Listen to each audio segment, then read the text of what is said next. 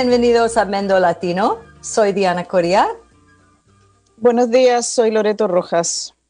Nuestro radio KZYX y Z y Mendo Latino son apoyados por nuestros miembros y miembras y también por Ivy Accounting and Payroll Services en Willits, especializados en contabilidad y servicios de nómina de pago para negocios locales, de la agricultura y más.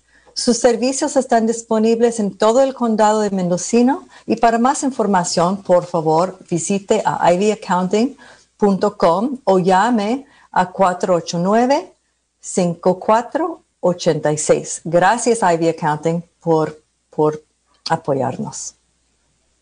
Y Mendo Latino se escucha aquí en las ondas radiales el segundo y el cuarto lunes de cada mes a las 9 de la mañana. También tenemos un canal en YouTube donde puede encontrar Mendo Latino, una página en Facebook que se llama Mendo Latino.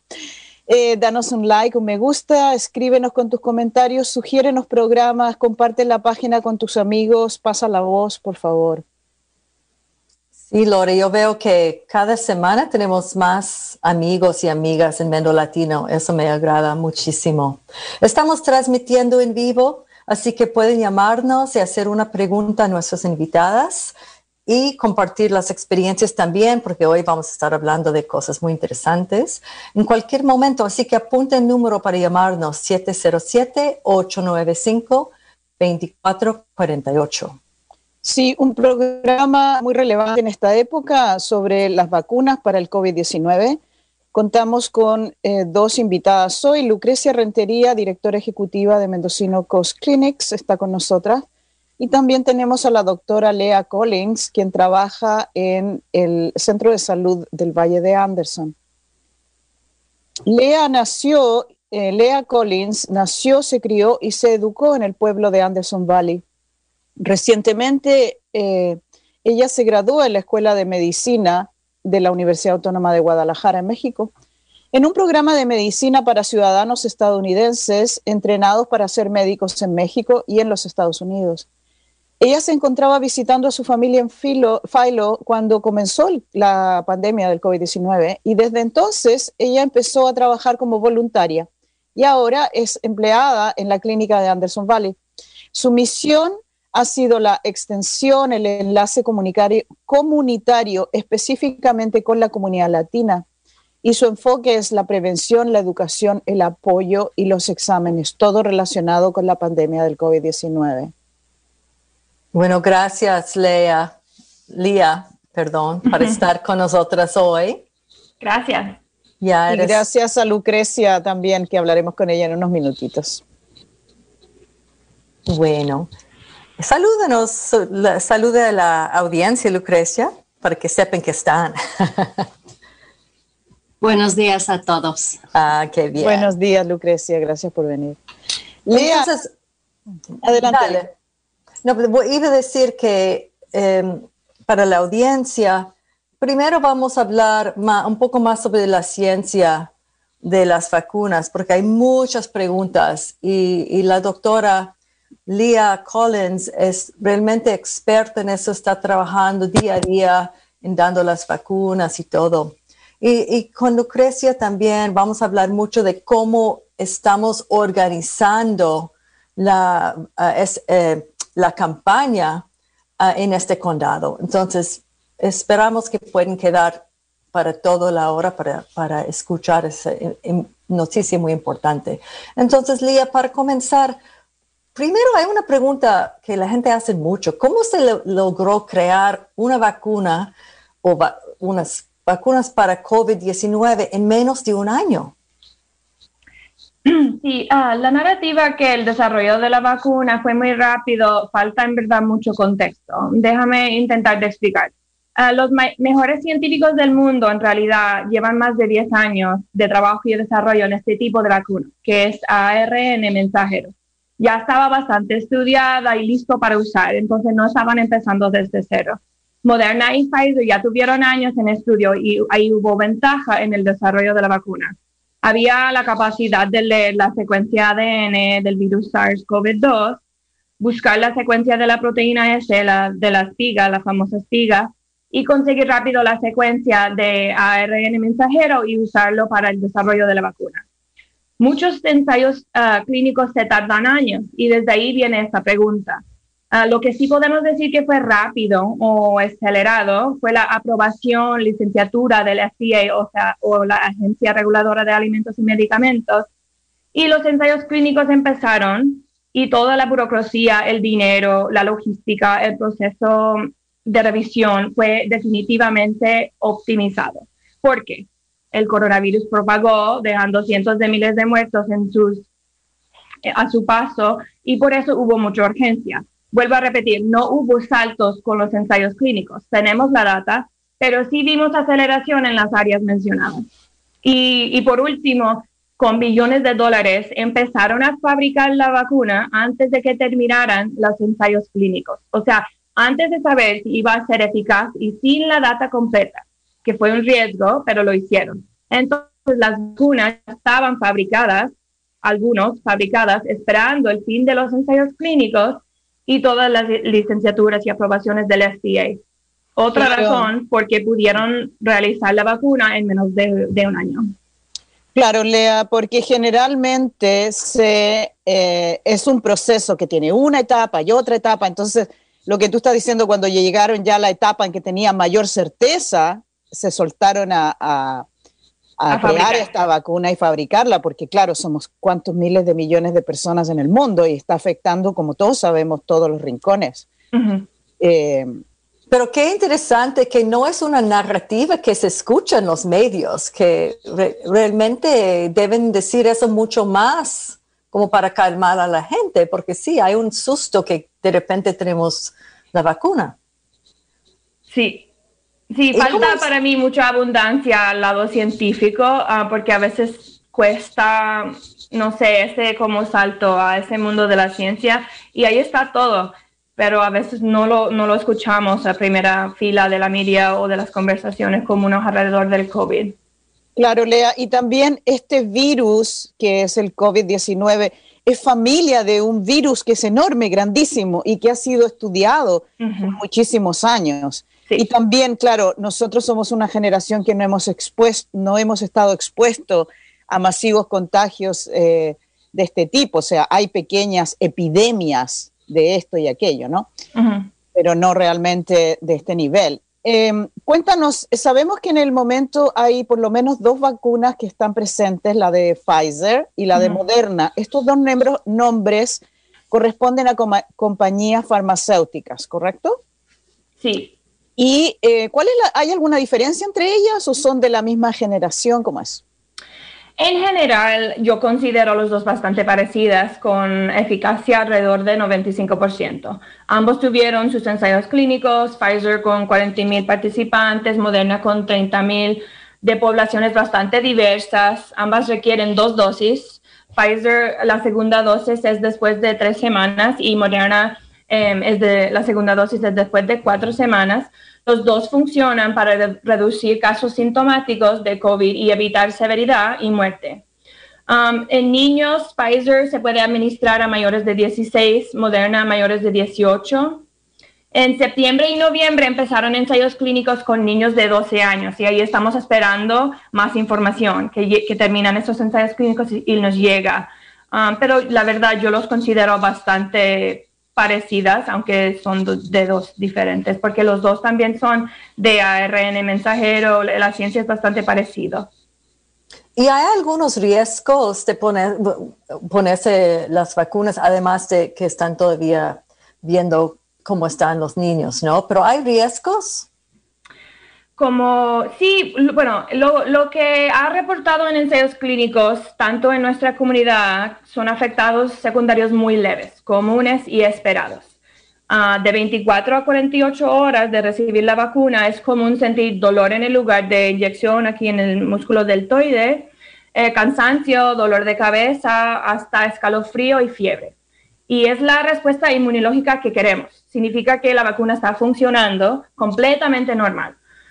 Lo que siempre estamos vigilando es la anafilaxis. Es un tipo de alergia que se cierra la garganta con una vacuna, una alergia a una medicina una abeja, una mordida, y no es común.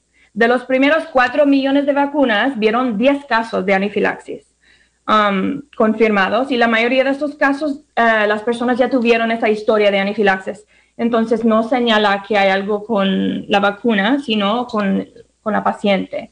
Es muy poco probable. Estamos viendo 2.5 casos de anafilaxis por millón.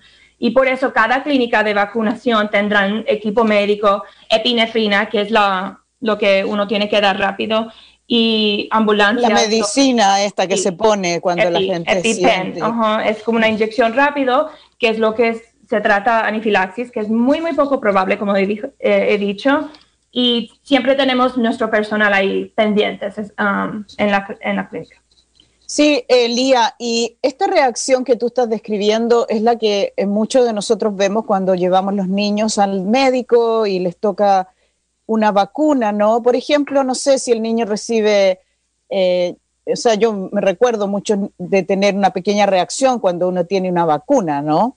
Entonces, esta es una reacción que se considera normal. Sí, o sea, la reacción normal sería una respuesta inmunológica de un poquito rash o un poquito de hinchazón ahí. La anafilaxis es aparte, eso es algo que no es muy común, es con alergias muy severas. Como he dicho, hemos visto como 10 casos en 4 millones. Entonces, estamos pendientes para esperar lo peor, pero no lo estamos viendo. Estamos viendo reacciones muy, muy leves, tratables, y no es algo que nos está preocupando mucho, de verdad. ¿Y en este condado o en la clínica de Anderson Valley, qué ha sido la experiencia?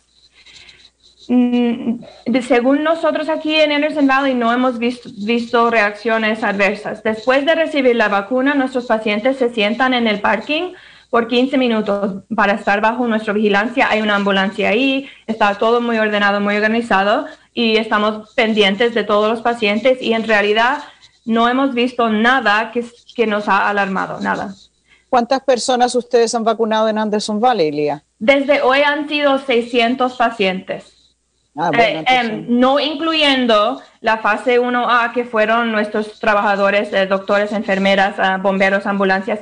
Esos son otros, pero yo digo de la fase 1 B, Tier 1, han sido 600. Claro, el personal médico que tenía prioridad para recibir sí, la vacuna. eso hubiera sido, no sé el número, pero unos quizás 50, 100 más.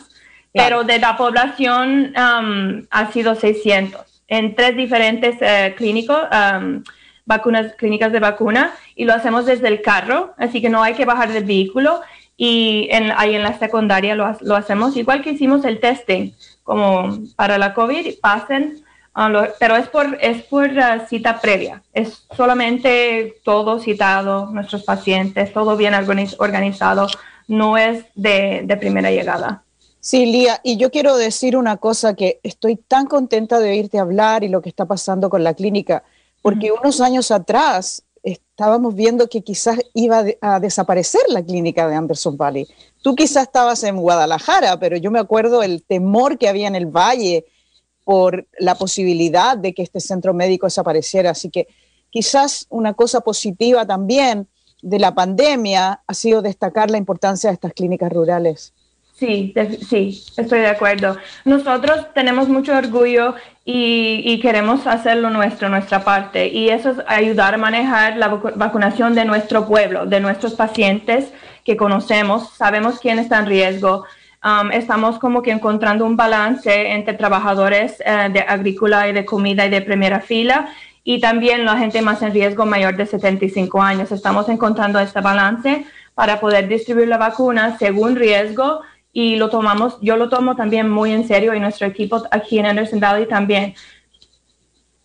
Qué bien. Y Lía, me acuerdo cuando primera vez y tal vez la segunda vez que hablamos contigo, estábamos en un momento que había, bueno, todavía esto existe, pero muchas preguntas sobre la enfermedad, sobre COVID. Y tú, como dices, boots on the ground, estuviste muy atenta, ibas auto a auto a hacer preguntas a la gente misma. ¿Cuáles son tus preguntas? Y eso para mí me impresioné tanto porque es una manera tan efectiva para educar a la gente mientras que están ahí, que tiene todo encima pensando en esas preguntas. Y me imagino que eso está pasando ahora que están haciendo las vacunas, y también yo sé que la gente te llama mucho porque eres muy conocida como una persona súper abierta que va a hablar con la gente sobre sus inquietudes. Uh-huh. Entonces, yo quiero saber cuáles son las preguntas de la gente ahora.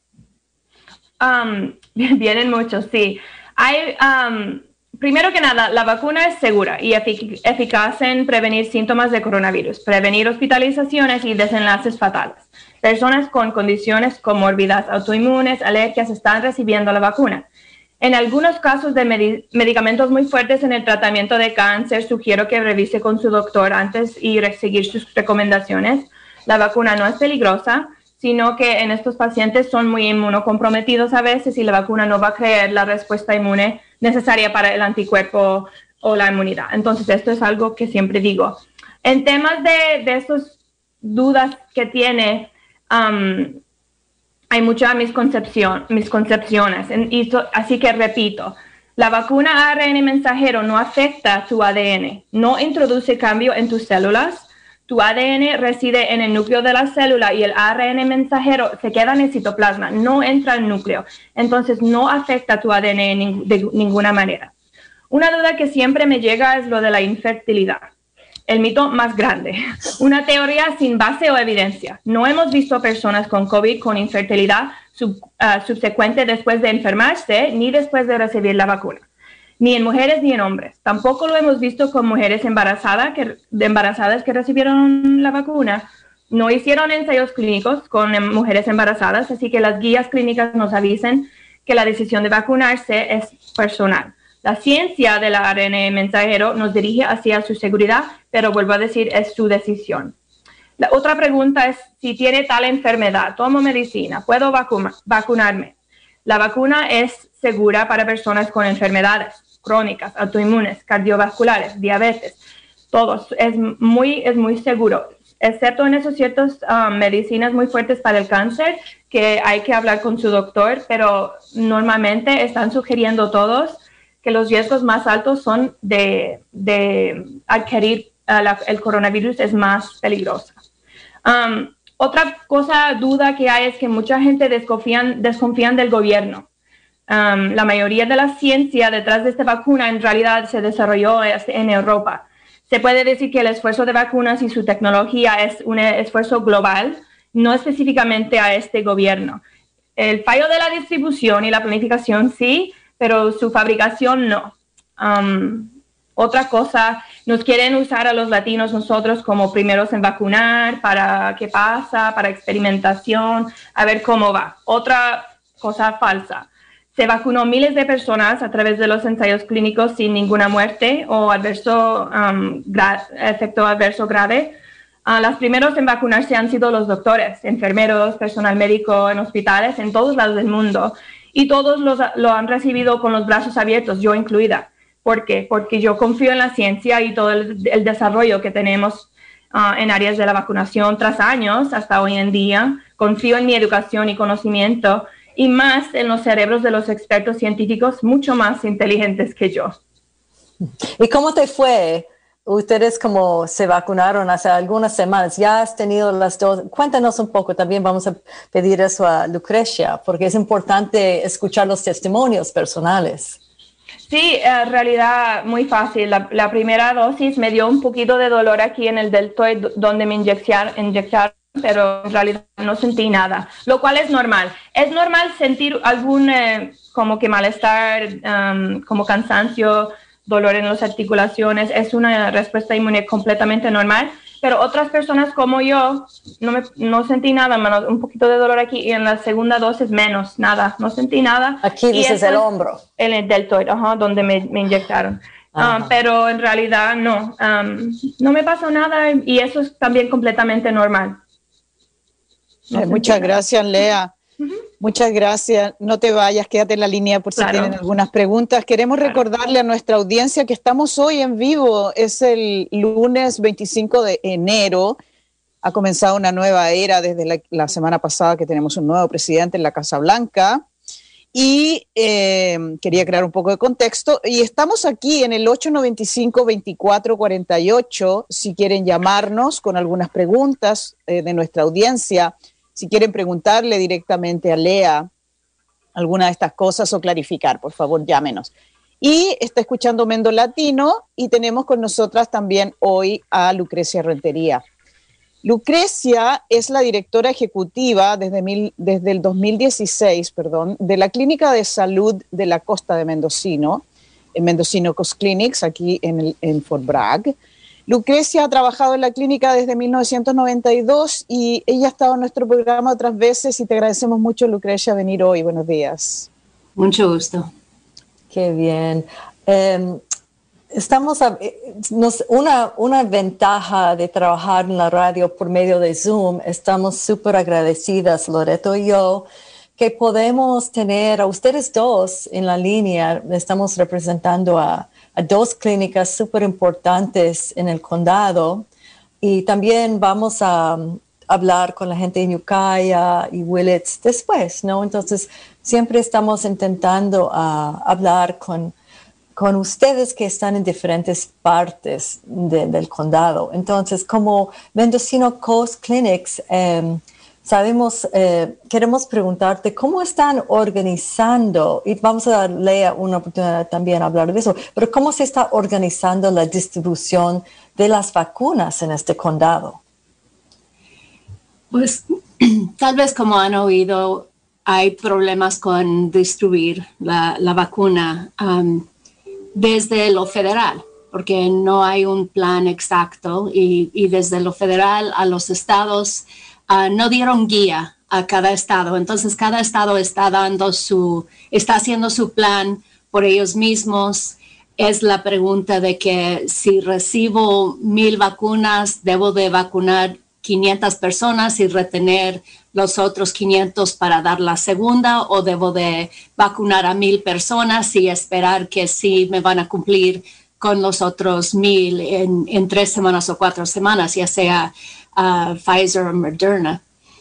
Pero todo eso se ha dejado que cada estado invente. Y yo pienso que eso ha causado problemas, porque también cada estado, si yo sé que mi primo en el estado de Arizona ya recibió su vacuna y yo, ¿por qué no? Aquí en California o algo, hay gente que tiene esa información por otros estados y no entiende por qué aquí se tiene que esperar tanto tiempo. Pero también veo que del estado al condado les están mandando la vacuna no regularmente.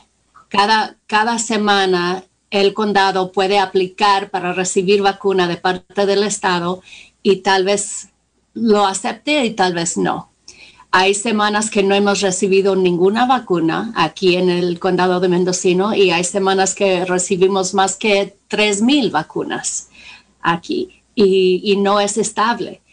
Y eso se hace difícil ya para las clínicas como nosotros tratando de recibirlo. Y también nosotros ponemos aplicación al condado. La semana pasada les mandé decir que quiero 400 vacunas para esta semana y todavía no tengo respuesta. A lo mejor hoy o mañana me pueden dar la respuesta y para el viernes tengo que tener la clínica listo. Entonces no me da tiempo de planear, no me da tiempo de poder hacer citas por antemano más que 1 o 2 días antes. Porque si yo supiera que voy a recibir 200 vacunas cada semana, entonces voy haciendo las citas de meses por adelante, ¿verdad? Pero no sabemos eso, nunca tenemos esa información o hasta ahorita no hemos tenido esa información con tiempo. Y una pregunta, Lucrecia, ahora que tenemos una nueva administración en la Casa Blanca, ¿crees que eso va a cambiar? Porque lo que yo he sabido de esto es que no hubo un plan nacional para la vacuna.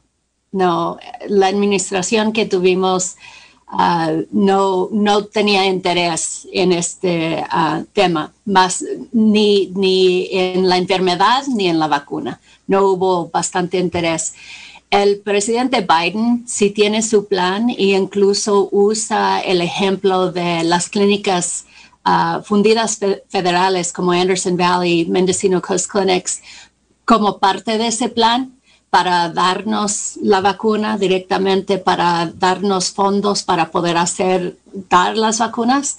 Hasta ahorita todo lo que hemos hecho y incluye mucho personal, como dijo Lía, tenemos personal médico ahí, no nomás dando la vacuna, pero vigilando a las personas por los 15 minutos o media hora si han tenido alergias previamente. Y no hay fondos que nos están pagando por eso. Estas vacunas se han dado gratis a la comunidad, se ha puesto por la fuerza de las clínicas y al costo de las clínicas. Pero no hemos cobrado a nadie por esto, ni hemos recibido fondos federales para hacer este trabajo. Pero es lo correcto hacer, ¿verdad? Y nosotros como centros de salud con una misión para servir a nuestra comunidad, más en un tiempo como esta pandemia, necesitamos de estar al frente de dando esta vacuna y asegurando que nuestras comunidades de diversidad, como nosotros servimos a toda la comunidad aunque no puedan pagar, nosotros podemos llegar a esas comunidades más afectadas. Hemos visto los casos grandes, los números de casos grandes entre la comunidad latina. Sabemos gente que se ha muerto de esta enfermedad. Sabemos lo feo que se ha puesto esta enfermedad entre nuestras comunidades y queremos ser parte de la solución. Y eso creo que motiva a todos los que están trabajando en dando estas vacunas y haciendo este trabajo. Muchas gracias, Lucrecia. Y cuéntanos, en la clínica de ustedes, ¿ya se vacunaron todos? Los trabajadores sí. Tuvimos algunas personas que estaban indecisos y todavía están decidiendo qué quieren y los vacunamos cuando hacen la decisión que sí la quieren recibir. Pero yo pienso que el 80% de nosotros o más ya nos vacunamos y empezamos a vacunar a ¿Las 2 dosis? Sí, las 2. Qué bueno, sí, porque sabemos que el colapso de la salud pública se ha generado en muchos lugares porque los mismos profesionales de la salud se han enfermado en cantidades enormes y los hospitales han colapsado no solo por los números de pacientes externos, pero por la falta de personal que tú también estabas describiendo anteriormente en términos de la campaña. Uh-huh. Mira, Lucrecia, una de las cosas que yo escucho de muchas personas latinos y también de las personas que son blancas, discúlpenme, tengo un poco problema de nombrar, pero de mis vecinos en general, es que no entienden este sistema hay una escala con niveles, algo que en inglés le dicen tiers, y es 1A, 1B, estoy en la fase 2, 1B. Entonces, ¿podrías explicarnos un poquito así más, de manera más simple, cuál va a ser o cuál ha sido el proceso de vacunación y quiénes vienen primero en la fila? Como si hiciéramos una fila, ¿verdad? Sí. Quisiera que lo hubieran nombrado un poco diferente. ¿Por qué no nomás decir el A, el B, el C, el D? Pero sí, es muy confuso ahorita. Como dijo Lía, el 1A fuimos los trabajadores de médicos, los paramédicos, alguien que transporte pacientes como con ambulancia o los de los hospitales y clínicas.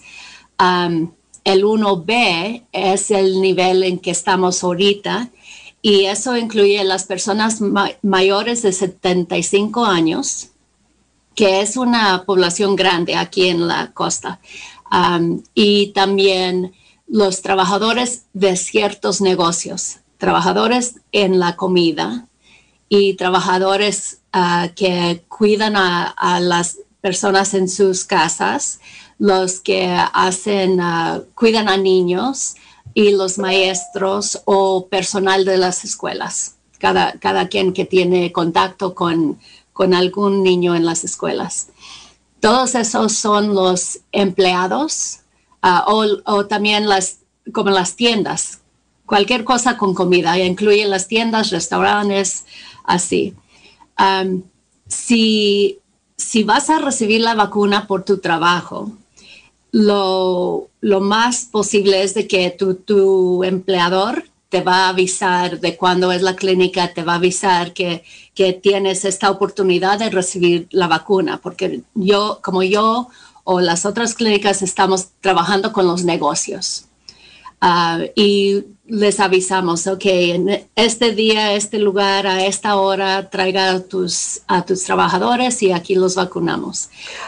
Una pregunta, ¿eso es solo para los empleadores grandes como Harvest o también están trabajando con pequeños negocios? Sí, también con los pequeños negocios.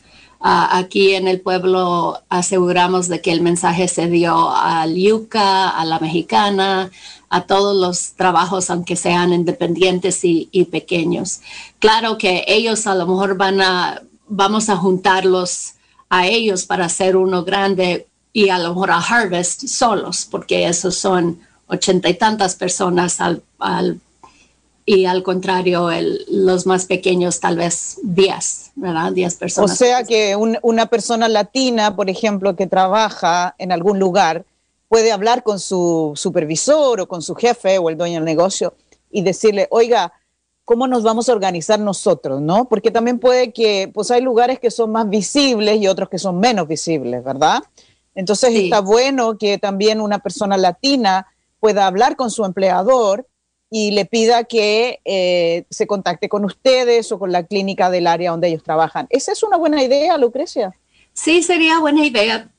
También espero que, yo sé que nosotros hemos tratado de buscar cómo contactar a todos estos negocios, ya sea usando los contactos que ya tenemos o como yo le pedí a la ciudad de Fort Bragg, avisar a todos los negocios de ciertos tipos para que nos mandaran un correo electrónico con una lista de todos sus trabajadores para ver la cantidad de vacunas también, como, ok, ya sé que necesito 200 o 300 o 400 vacunas para llegar a estas gentes.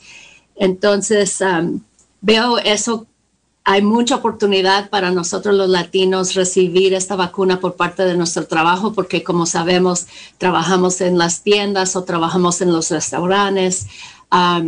He hecho la petición al oficial de salud pública de reconocer también a los hoteles como un negocio necesario de vacunar. Todavía no se ha hecho, porque eso no estaba en la orden del Estado.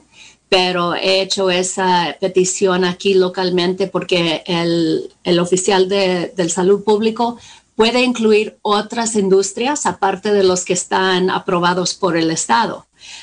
Y eso está bajo aviso ahorita de ver si podemos también vacunar a todos los de los hoteles. Pero hasta ahorita no está.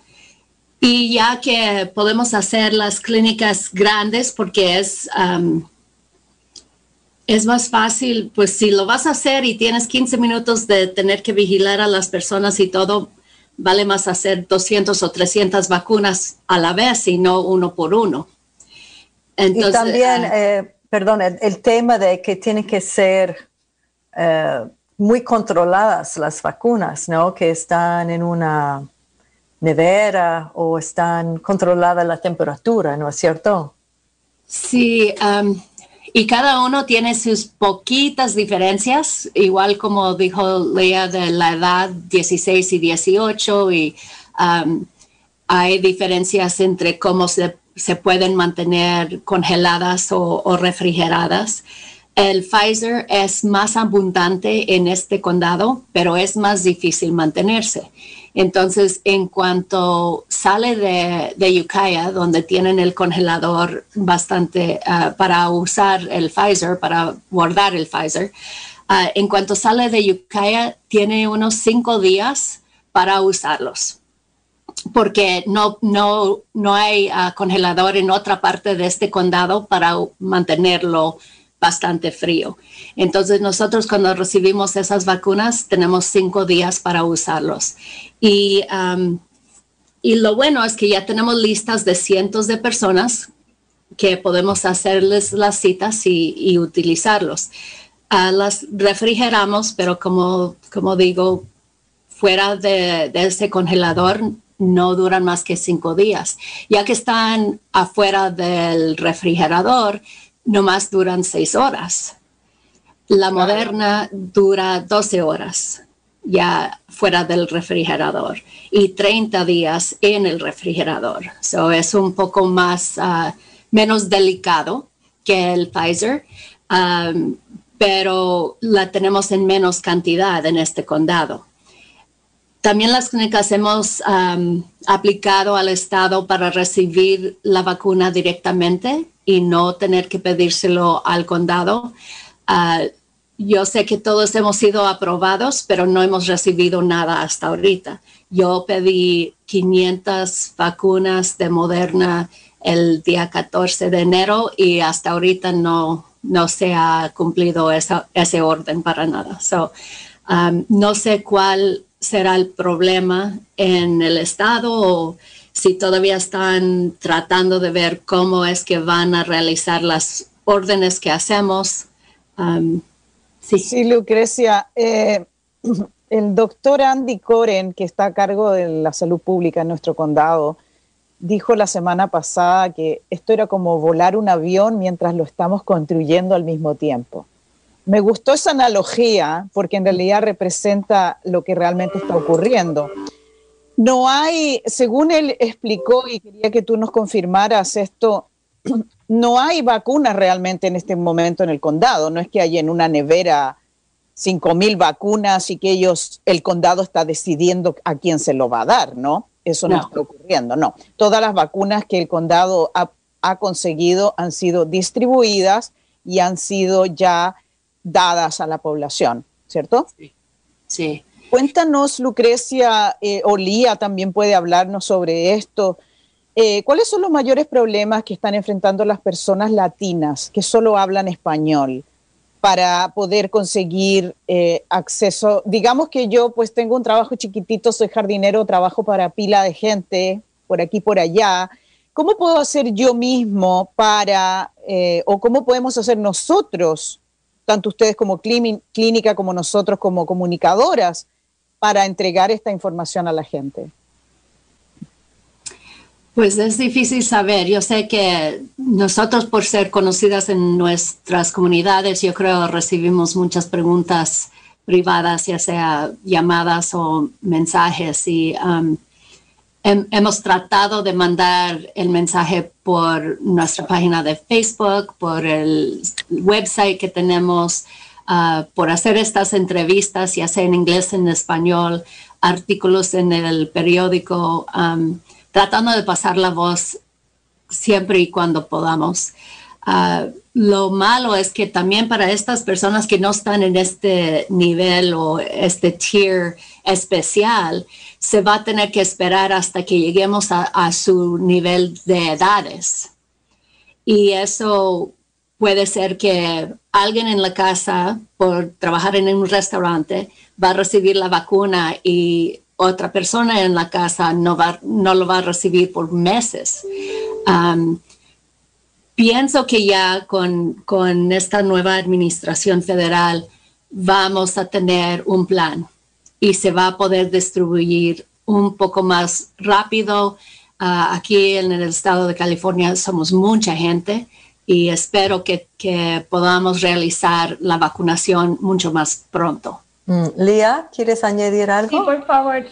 Ya saben que yo trabajo mucho en la educación con los trabajadores agrícolas, la mayoría que son latinos. Entonces yo ya tenía como el network de muchos contactos con empleados. Entonces sí empezamos y los primeros 500, más de la mitad fueron a trabajadores agrícolas que tienen un alto riesgo. Ya sabemos quién está adquiriendo el virus y quién está muriendo del virus en este condado, tanto en California. Entonces yo di mucho énfasis, como les dije, en ese balance entre la edad, la gente mayor y los trabajadores en riesgo, que son los maestros, los que trabajan en los mercados y los trabajadores agrícolas, tanto en manzana, uva y cannabis. Entonces eso fue como un gran enfoque para mí. Logramos vacunar a los viñedos más grandes del pueblo y casi la mayoría de las edades de 70 para arriba. Lo que yo hice fue, llamé uno por uno, desde los mayores pacientes nuestros a 90 y pico de años. Esos fueron unas llamadas que me impactaron, llamando a gente de 90 y pico de años. Me impresionó, era como que algo bien emocional para mí.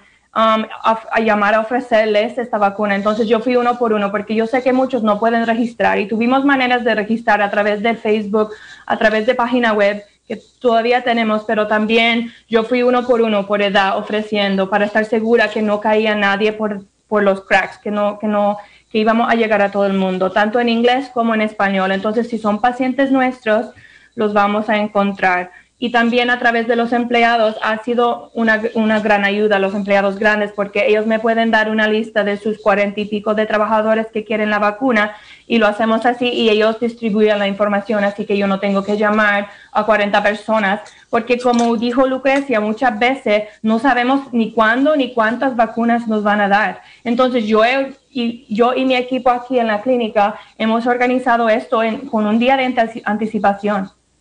¿Puedo decir algo? Ustedes son lo máximo, están trabajando con tanta incertidumbre. Mira, tenemos una llamada, vamos a seguir, pero vamos a hablar. ¿Quién está en la línea?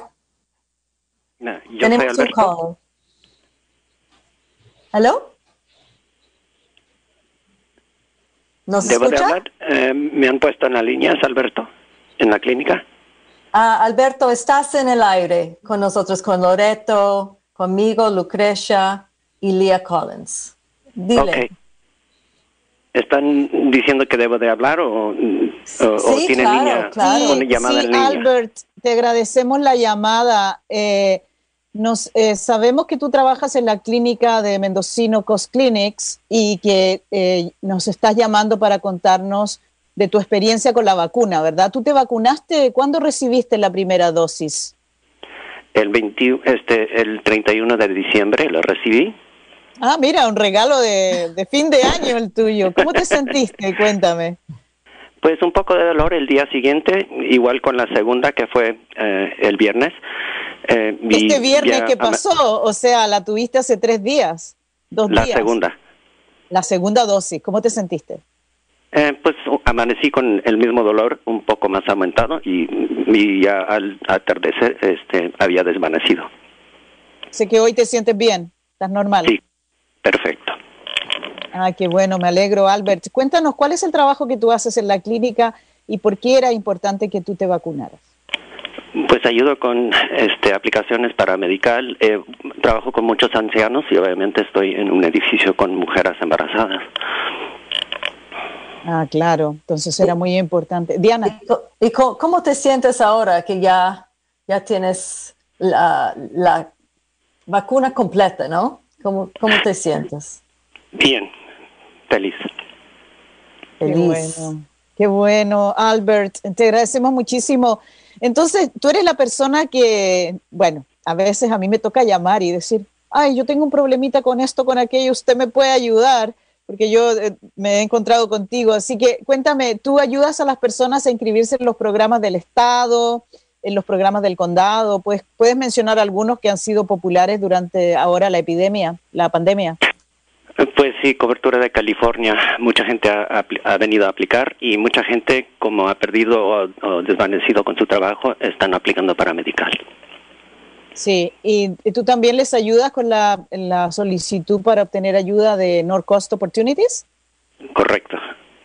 Ah, buenísimo, porque hay un fondo y yo quería destacar que todavía hay dinero en ese fondo y muchas personas latinas y también personas anglos están sufriendo con la falta de acceso al Internet y quería destacar que nuestras clínicas también ayudan en eso. Entonces, para la audiencia, si ustedes están sufriendo por el COVID y están sufriendo económicamente y no saben a quién llamar, además de llamar al condado, ustedes pueden llamar a sus clínicas y hablar. ¿Eso es correcto, Lucrecia? Porque te estoy mandando más trabajo a tu puerta. Es correcto, y gratuitamente hacemos todo ese trabajo. Si tienen alguna pregunta, cualquier programa de salud, programa de comida, programas de ayuda, las mujeres embarazadas, cualquiera, pueden hablar con nosotros y van a ser tratados ya sea con Alberto, María o Ana. Tenemos 3 personas muy capaces, dedicados a eso. Y Lía, ¿ustedes hacen algo parecido en Anderson Valley? ¿Ayudan a la gente con sus aplicaciones para pedir recursos? Sí, tenemos. Y a veces también mandamos a personas a North Coast Opportunities en Ukiah, pero sí, hay recursos aquí, hay apoyo aquí, sí. Y siempre estamos a la orden con staff bilingüe también. Alberto, ¿estás en la línea todavía, Albert? Sí. Albert, quería preguntarte otra cosa. ¿Qué le dirías tú a la gente que tiene miedo de vacunarse? Has escuchado, me imagino, de algunas personas que están poco temerosas. ¿Qué les dirías tú a ellos? Pues temeré más la enfermedad que la vacuna en este punto. Es la única manera, la vacuna en combinación con distanciamiento social y la máscara, que se va a poder tener cualquier esperanza de minimizar la pandemia, en mi opinión. Muchas gracias, Albert. Muchas gracias por llamar.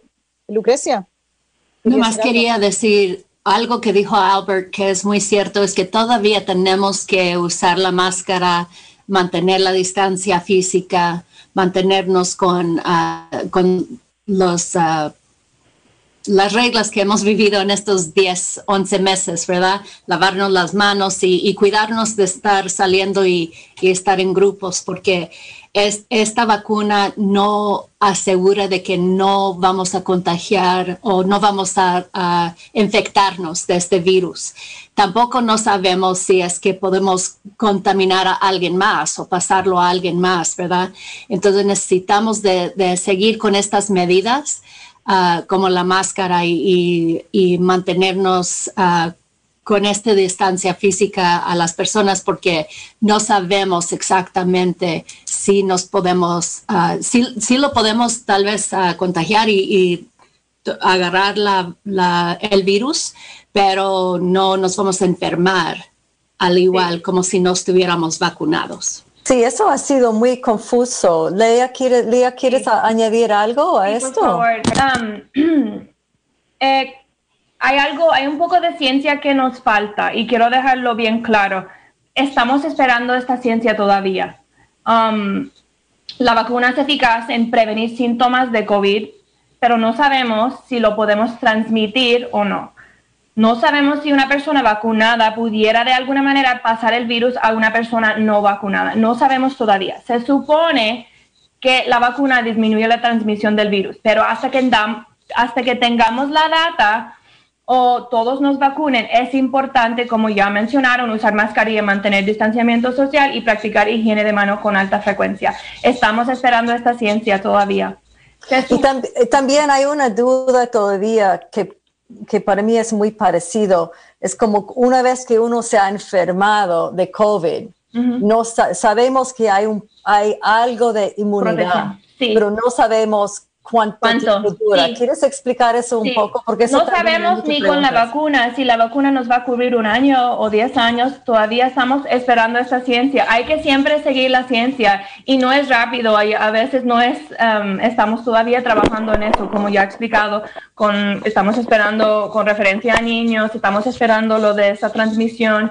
Igual con la inmunidad, sabemos que el cuerpo después de tener el virus crea esos anticuerpos, el mismo que estamos elicitando con la vacuna, pero todavía no sabemos cuánto tiempo dura esos anticuerpos, así que sugerimos que alrededor de 3 meses debe durar la inmunidad con alguien que se haya contagiado y sugerimos que reciben la vacuna de nuevo hasta que sabemos bien cuánto dura esa inmunidad. Todavía no tenemos esa ciencia, lo estamos esperando. O sea, una persona que se ha enfermado del COVID también debería tener la vacuna. Eso es lo que usted está diciendo, Lea. Sí, estoy diciendo que sí, esas son las recomendaciones. Porque no sabemos esa inmunidad hasta que sabemos y tenemos la data de decir, no, la inmunidad dura unos 3 o 6 o un año, no sabemos. Entonces, hasta entonces queremos vacunar a todo el mundo. Sí, Lea, y yo voy a tirar a la mesa una bomba. Es algo que se está discutiendo mucho ahora, ¿verdad? Y que tenemos la experiencia de la pandemia que nosotros tuvimos, que se llamaba The Spanish Influenza, ¿no? La influenza española que hubo aquí en los Estados, bueno, en todo el mundo, la verdad, pero que lo que se llamó la segunda ola fue más mortal que la primera. Entonces, ¿estamos nosotros también un poco en riesgo de eso? No sé si podemos comparar estas dos epidemias, pero sé que, bueno, eso. Lo que sí podemos decir que ya ha pasado una ola, especialmente después de vacaciones, de Navidades. Rogamos tanto que la gente no viajara, y sí lo vimos, y sí vimos una súper subida. Y quiero decir algunas cosas. Enero 12, 4,406 muertes en Estados Unidos. Enero 7, 4,112 muertes. Enero 14, 3,974 muertes. Tanto volumen. ¿Quieres ser uno de ellos? ¿Quieres que sea tu mamá, tus tíos, tus abuelos? Esas son a veces las cosas que yo digo a la gente que no quiere vacunarse. Yo sé que suena un poco fuerte, pero ahora mismo en Los Ángeles, si muere alguien del COVID, se tardan 2 o 3 semanas en venir a recoger el cuerpo porque hay tanto volumen de muertos. Recomiendo la vacuna. Yo sé que suena un poco fuerte, pero la verdad es muy importante. Entonces, se puede decir que la segunda ola ya ha llegado, pero yo ojalá que con la vacuna, si podemos dar la vacuna, que llegue a los brazos de la gente y que solo lo vamos a seguir entregando. Hay que dar esa confianza a la gente porque es importante poner la vacuna en los brazos de la gente. Se lo ruego a todos, en las clínicas, en el condado, en el estado, en el federal. Y ojalá que dentro de este mes podemos tener un volumen más amplio para evitar ese segundo ola o segundo brote hasta peor. Claro, porque a veces yo he escuchado, creo que también fue Dr. Coren que dijo eso, si no me equivoco, que dijo que lo que pasa en el sur eventualmente viene acá. Y él usó una analogía más fuerte, dijo, es como un tsunami que viene del sur hasta el norte. Entonces pensamos a veces que en nuestros lugares rurales, hasta el otro día hablé con alguien, me dijo, sí, yo solo pongo máscara cuando son personas de afuera porque aquí no hay mucho contagio. Yo dije, ¿dónde sacaste eso? No. Entonces, yo veo los números de la página web de Mendo Public Health y cada día 24, 55, 70, 15, 20, y para un lugar pequeño como Ukiah, como condado de Mendocino, esos son altos números. Tenemos suerte que no hemos llegado a tan punto como en el sur de California, pero eso no significa que no pueda pasar. No, y hemos tenido además personas que han muerto en la última, yo creo que en los últimos 10 días, Lucrecia, ayúdeme con los números, han muerto unas 4 o 5 personas. Entre ellos alguien que yo conocía personalmente y que todavía no puedo,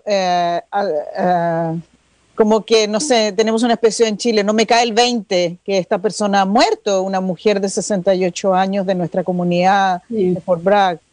Muy bien, muy buena persona y es increíble pensar que ya no está con nosotros. Sí, siento mucho por su familia.